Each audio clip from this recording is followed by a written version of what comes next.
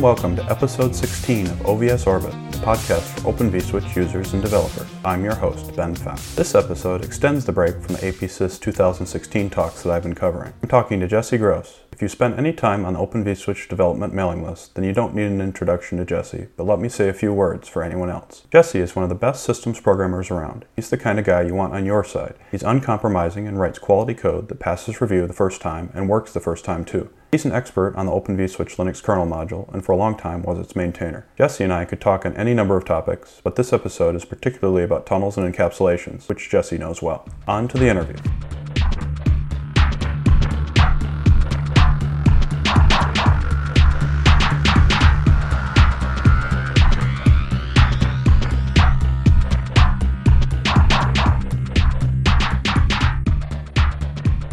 Hello everyone, I'm talking to Jesse Gross today. Jesse has been contributing to Open vSwitch since 2009, first at Nicira and then at VMware post-acquisition, and for much of that time he's maintained the Open vSwitch kernel module. Jesse, in my opinion most notably, was responsible for getting the kernel module into the upstream kernel. It takes a lot of work, a lot of effort to maintain those relationships with upstream kernel folks, and Jesse's done a great job of that. Jesse, do you want to tell us more about yourself or your work? Sure.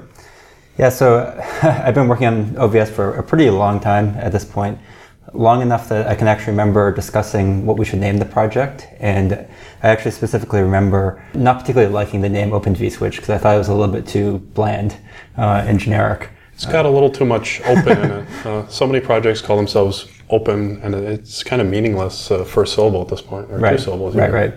Obviously, I lost that argument, but it seemed like things turned out okay. That was so long ago, I don't even remember what side of the argument I was on. Maybe you do. No. So one of the big areas you've worked on over a long time is what I think of as tunneling and encapsulation. I think our first tunneling protocol was GRE. And then from there, we've expanded it into a whole bunch of new encapsulations, many of which weren't even invented at the time that we started out on this. So it took me a long time. At first, I didn't understand at all what these were actually going to be useful for. And I think I understand a lot better now. But what's your view on why people want to use tunnels to get packets from one place to another? Yeah, man, I think it's pretty interesting. I mean, obviously, in order to communicate between servers or any other machines on the internet, I mean, you don't need a tunnel. You can just have IP packets flowing back and forth between each other. I think that the main use case that we're looking at here is actually to provide a level of indirection between, say, the physical network, which is really good at forwarding packets to a specific location, and a logical network, or some other higher level abstraction that's running on top of that underlay that would allow us to do more sophisticated things as far as controlling where the packets should go and how they should get there, whether they're encrypted and that kind of thing. So to just really beat down a straw man here, sometimes people come to me and say, well, what about VLANs? I mean, the V actually stands for virtual, so why isn't that good enough? Yeah, so and I think that the VLANs provide one part of the solution to the problem, which is simply partitioning networks, but they're actually not giving the same level of indirection between the physical hardware and what's running on top. Certainly a use case that a lot of people might be more familiar with is if you're running using a VPN to connect to your work network from home, then you might want to have the same level of abstraction between the internet, which you don't really know anything about or control, and your work network, which is running on top of that. So that's something that the tunnels can provide, but VLANs don't because it's too glued to the physical hardware. Yeah, I think that gets at one of the key reasons why you really need a tunnel in some cases, that they're not on the same physical network. If you use a VLAN and you try to send that to your ISP, that's not going to work. It's going to get very confused. Right. So clearly you need them when you're transiting some network that you don't control, but people are using them, I think, more and more even within a single data center that they actually do control. Is that a different situation? It's a little bit different, but I think in a lot of ways it's very similar, because the idea is that, for example, if you use something like network virtualization, just as a VM on a physical server is providing an abstraction which is different from the underlying CPU that's running it, you might want to have a network that's running on top, which is decoupled from the physical infrastructure, or can provide similar advanced properties, just like we've seen live migration with VMs provide a lot of new capabilities that there's no physical analog for. I think network virtualization can do similar things. And all of this relies on tunnels. So that's the layer of indirection that you're talking about. That's right. It always gets back to the aphorism in systems programming that you can solve any problem by adding a layer of indirection. I knew that was going to come up during this interview. I should apologize, because it's such a trite saying at this point. But I think people say it because it's almost true, right. almost entirely. Sometimes it means you end up with a lot of layers of indirection, though. That's right. OVS has been more than just an implementation of tunnels. You've actually used it to drive forward the state of tunnels in a couple of different ways by implementing brand new tunneling protocols that you've designed. So the first one of those that came out of OVS was STT, the stateless transport tunneling protocol.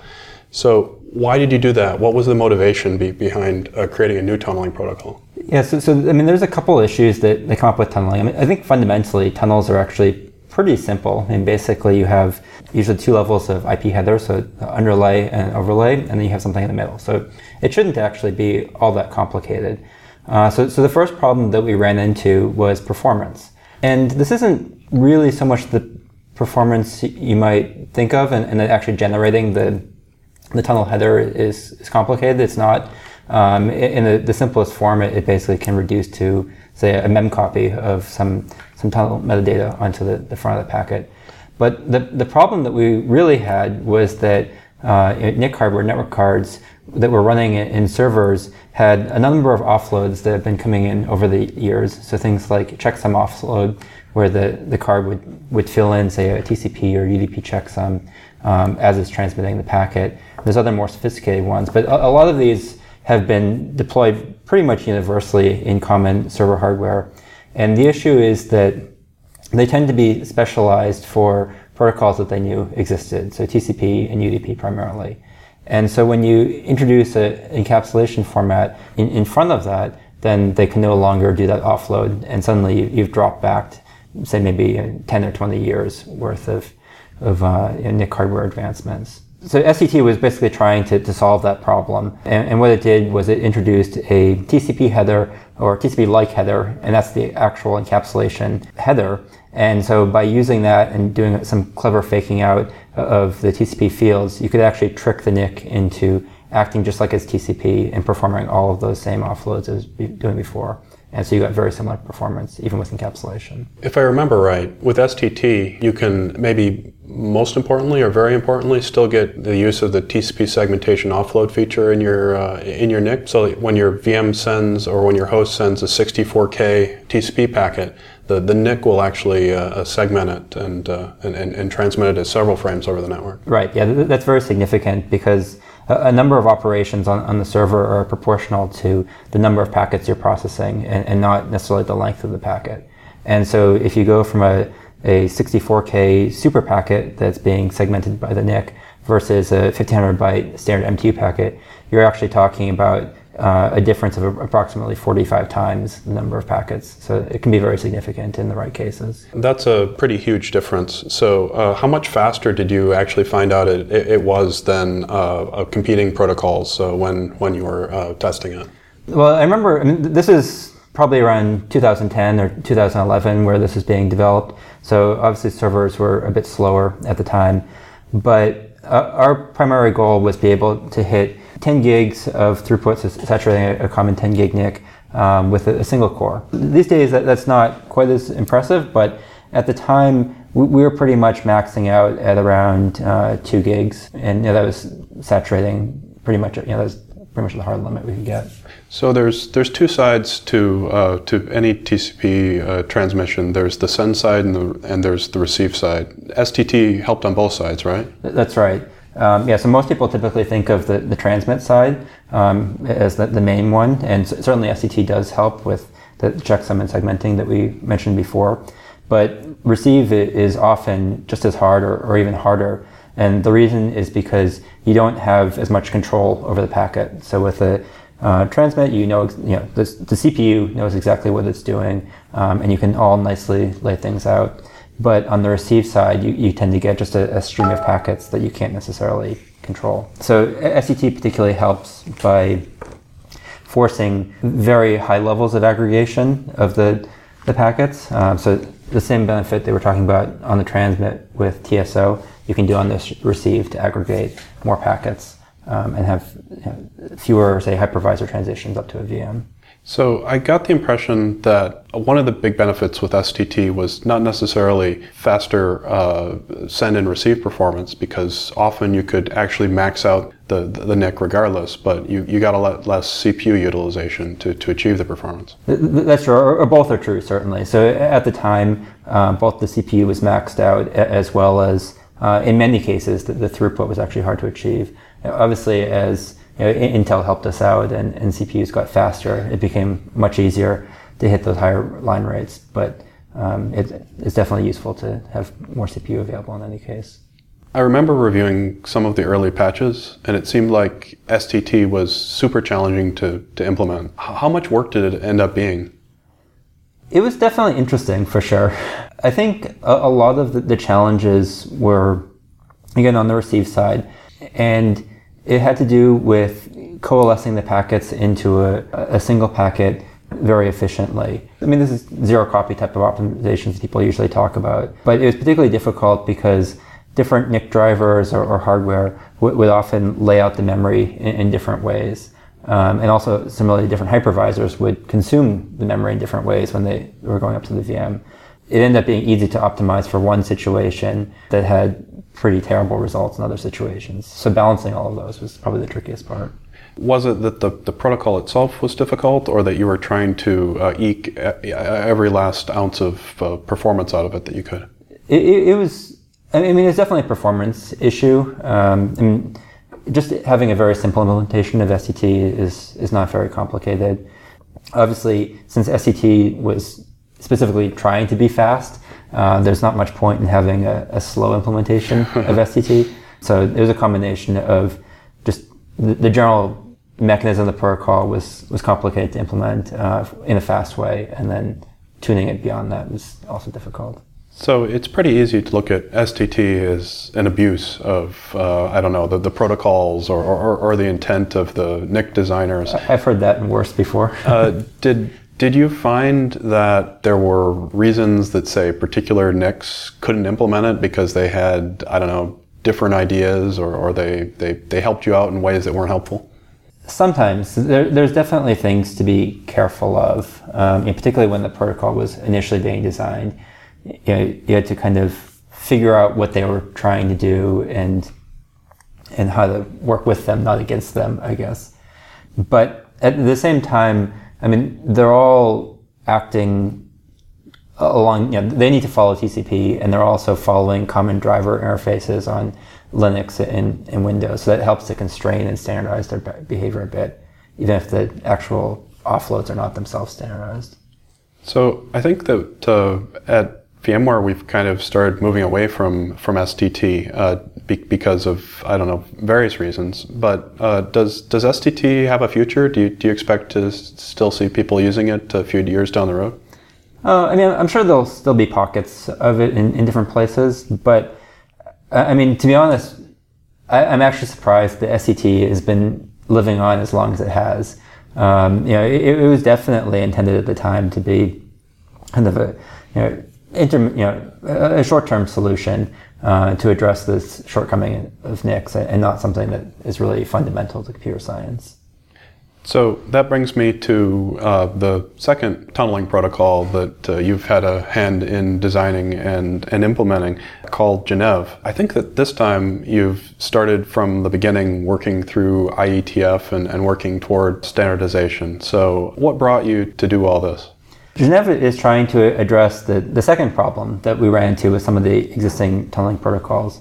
So with Genève, we weren't trying to hit the performance problem, because we knew that So that's not a fundamental thing. That's simply a matter of what the existing NICs that were designed before tunneling protocols became popular were targeting. So if we took more of a longer term view and worked with the NIC manufacturers, then we wouldn't have to deal with any of the interesting things that SCT has done over time.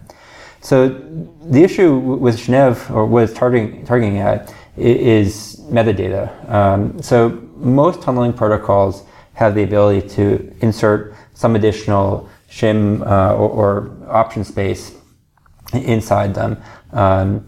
So for example, GRE, which has been around for a long time and is used in a number of different applications, has a 32-bit key, and that's pretty popular in much the same way that VLANs are partitioning networks. It's the same idea often, but just a larger space.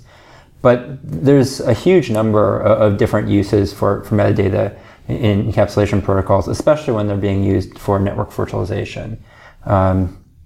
So they tend to break down in a few different categories. So one might be security. So you could already consider partitioning to be a form of security, like VLANs are doing. But you might want to do it a much finer grain. So you could take, say, the input port that the switch, that the packet ingress on, or some identity information, such as a logged in user. And so you might want to store some of that in the packet. And that's just one use case. It quickly starts to blow up the number of bits that you actually want in the header. So GRE had 32 bits, SCT had 64 bits, but we knew that neither of those was enough, and also we knew that what we could figure out now was never going to be the final word on what was actually necessary. We were going to keep on trying to innovate and do new things. So that's a long way of saying the idea behind Genève is to be much more future-proof and extensible. And so Genève includes a variable set of option fields that allows you to add and define new metadata over time. It's an extensible set of TLVs, right? That's right, yes. You've been working on Genève for quite a while. Do you know when you started working on it? Yes, so we've been working on it for about 3.5 years at this point. So that's a pretty long time for something that is not too large of a header, but the first version was actually published on Valentine's Day of 2014, which of course prompted all kinds of jokes and that kind of thing. It's your love letter to the world, right? Exactly. Is this a typical time for something to go through the IETF, or are there, special challenges to this? I haven't been involved with IETF very much. It's probably pretty typical for most standards bodies. I think that standards take a long time to go back and forth on the details. I actually think that in some ways they've been accelerating a bit recently, just because with open source becoming more popular, there's much more of an attitude that you can just go do it and show things, which is probably actually the original spirit of IETF, but maybe that got lost for a little while in between. Oh, I always get really tired in meetings, and I just want to go off and build something. So I entirely understand that. That is definitely, I think, the right way to do things. Presumably, some of this is because you had to discuss things and compromise with people. So what are some of the compromises that you had to work out? What did you, what concessions or what changes did you have to make? Well, so I think by and large, actually, the protocol hasn't changed too much. And a lot of that is simply because we were trying to be very conscious about introducing something very new and very complicated that might decide after the end of this it just wasn't a good idea at all. So what we did was we took VXLAN, which is pretty widely deployed as an encapsulation protocol for network virtualization at least. That's very simple. It's just an 8-byte header inside of UDP. And so we took that and we added on TLV options. And TLVs are probably the most widely used mechanism for adding extensibility in a number of different protocols, whether the networking or just different aspects of computer science. And we glued them together along with just a few other improvements that we noticed that people have been making in other tunneling protocols. And so I think by and large that's actually served us pretty well as we've seen more and more implementations come out. I got the impression from hearing you talk before that TLVs were actually pretty controversial among some vendors. They are. They're controversial in very low-level data plane protocols. So I think in higher-level applications, they're pretty well accepted, and even say TCP. Most TCP packets on the internet have TLVs on them, but for packets that are processed by physical network hardware, some people tend not to like them because they can be more difficult to implement compared to just a very fixed header structure. The good thing is what I see happening more and more these days is that we're actually having much more programmable hardware. So Barefoot has been one of the companies that's been leading that charge.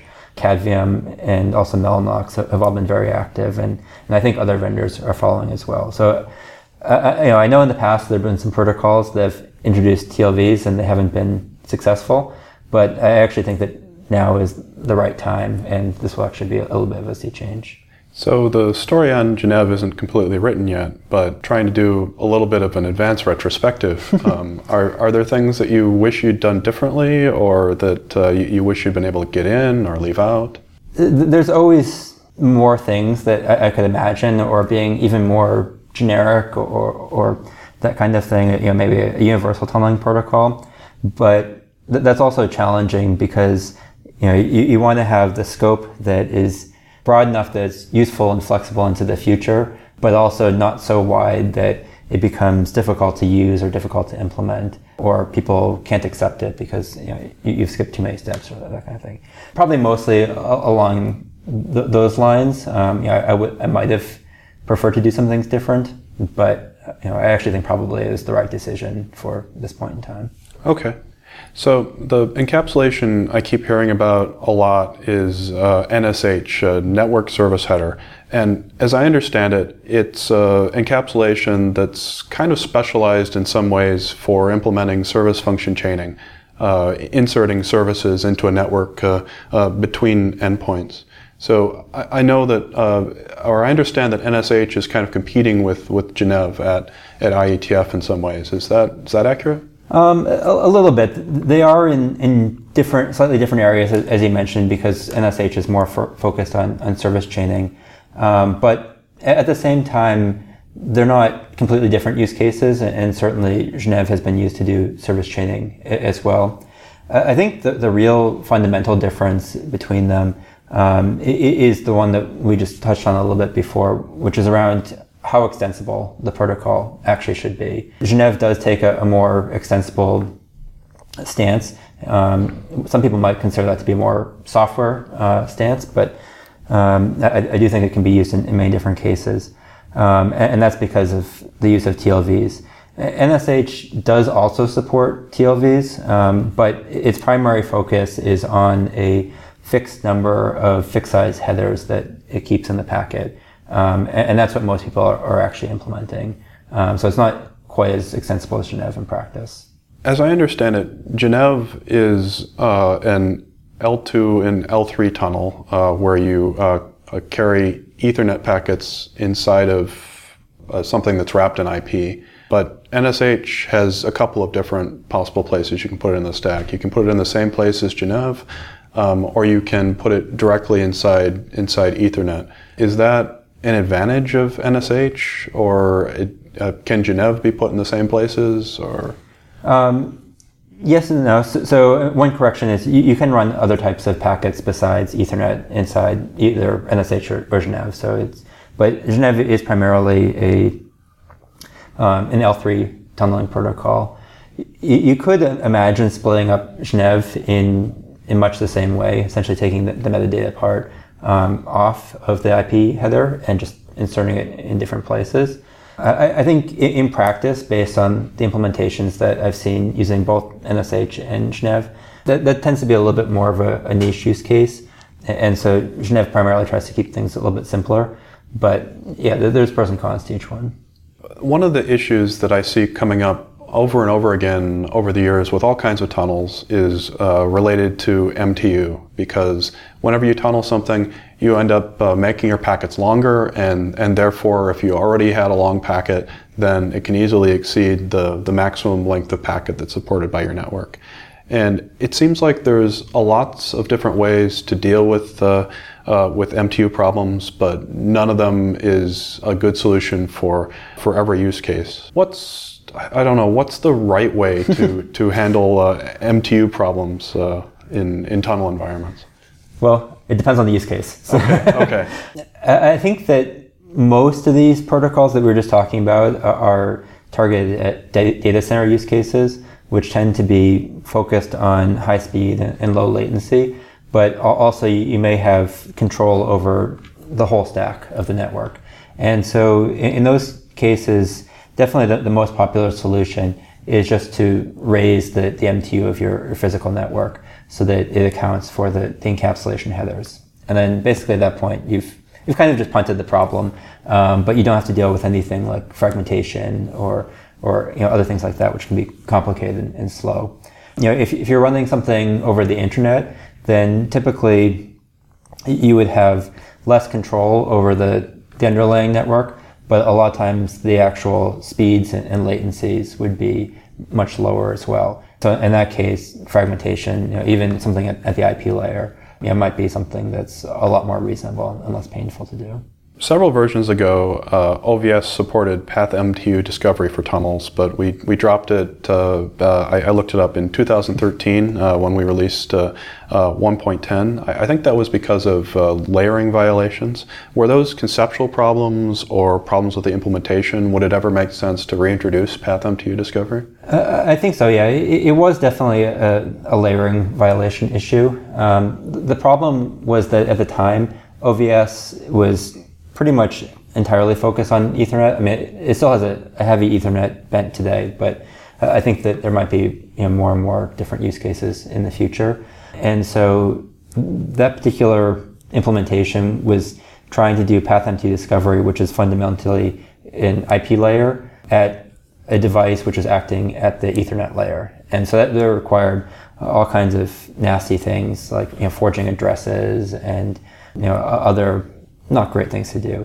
I think that if OVS and the things running on top of it are implementing, say, a router, which is common with network virtualization now, then PathMTU discovery fits in perfectly well with that conceptual model. And if we can figure out how to get the actual implementation to make sense with OVS, then it can make sense in terms of the network traffic too. Now we've talked about a lot of important stuff, and I have some trivia.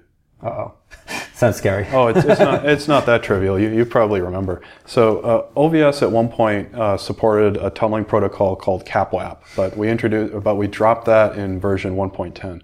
What's CapWAP, and why did we ever have it in OVS? So let's see, I think CapWAP stands for Control and Provisioning of Wireless Access Points. Which wasn't something we did. Exactly, right. It's used for managing, obviously, wireless access points, but at its core is another encapsulation protocol that had been introduced as part of that standard. And it had been implemented in a number of different hardware switches that were relatively common at the time. And so having CapWAP in OVS was a mechanism to talk to those switches.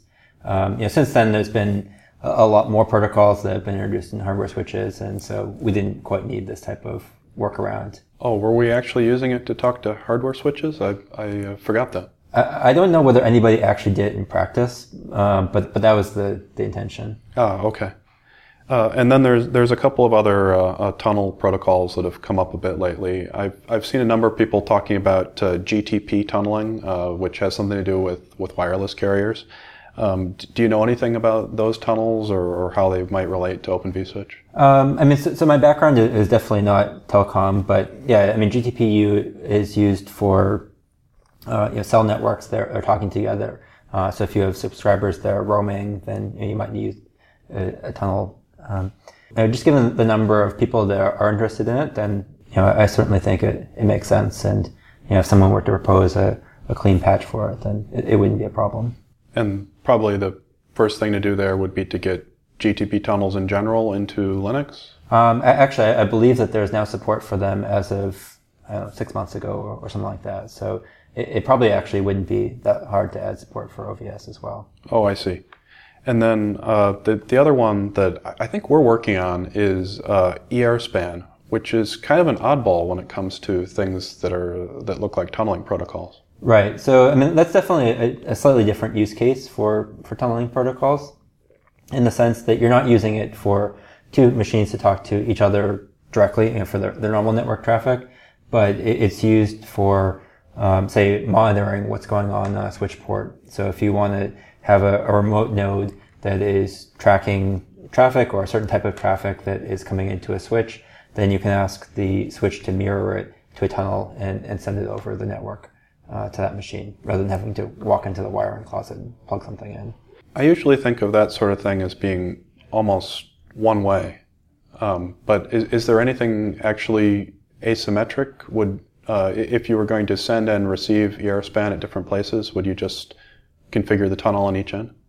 Yeah, I mean, I think so. There's nothing really wrong with having asymmetric tunnels in general. I mean, people do it in lots of different places in carrier networks. But yeah, I mean, you definitely could configure a tunnel on one side to transmit and the other side to receive, and that's pretty much it. We've mostly been talking about tunnels that encapsulate Ethernet, but there are other things that people encapsulate in tunnels, like, for example, just plain IP.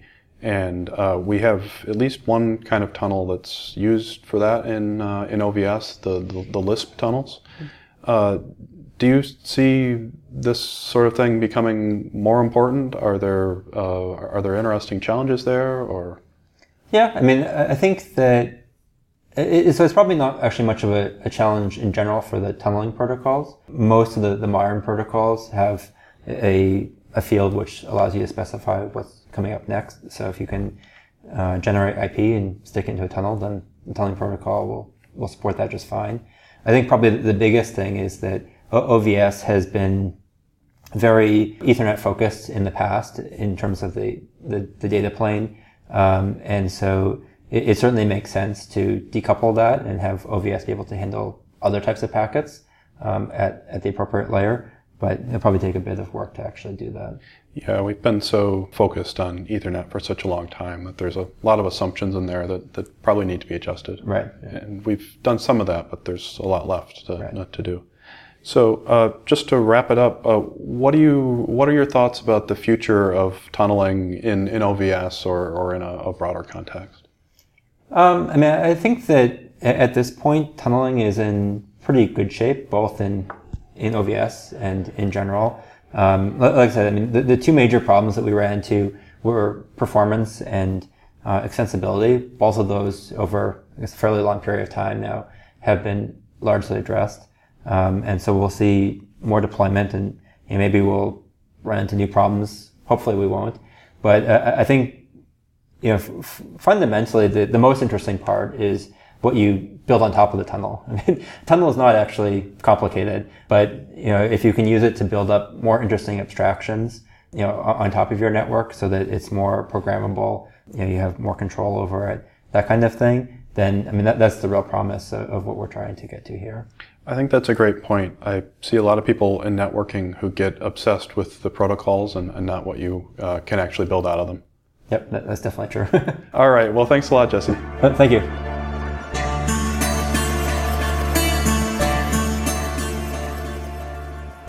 OVS Orbit is edited and produced by Ben Pfaff using Audacity audio editing software and released under the Creative Commons Unported 3.0 license. The intro music in this episode is Drive by Alex Baroza, the bumper is Yeah Ant by Spec, and the outro is Space Bazooka by Kirkoid. All of the music is also licensed under the Creative Commons Attribution 3.0 Unported license. For more information about Open vSwitch and OVS Orbit, please visit openvswitch.org.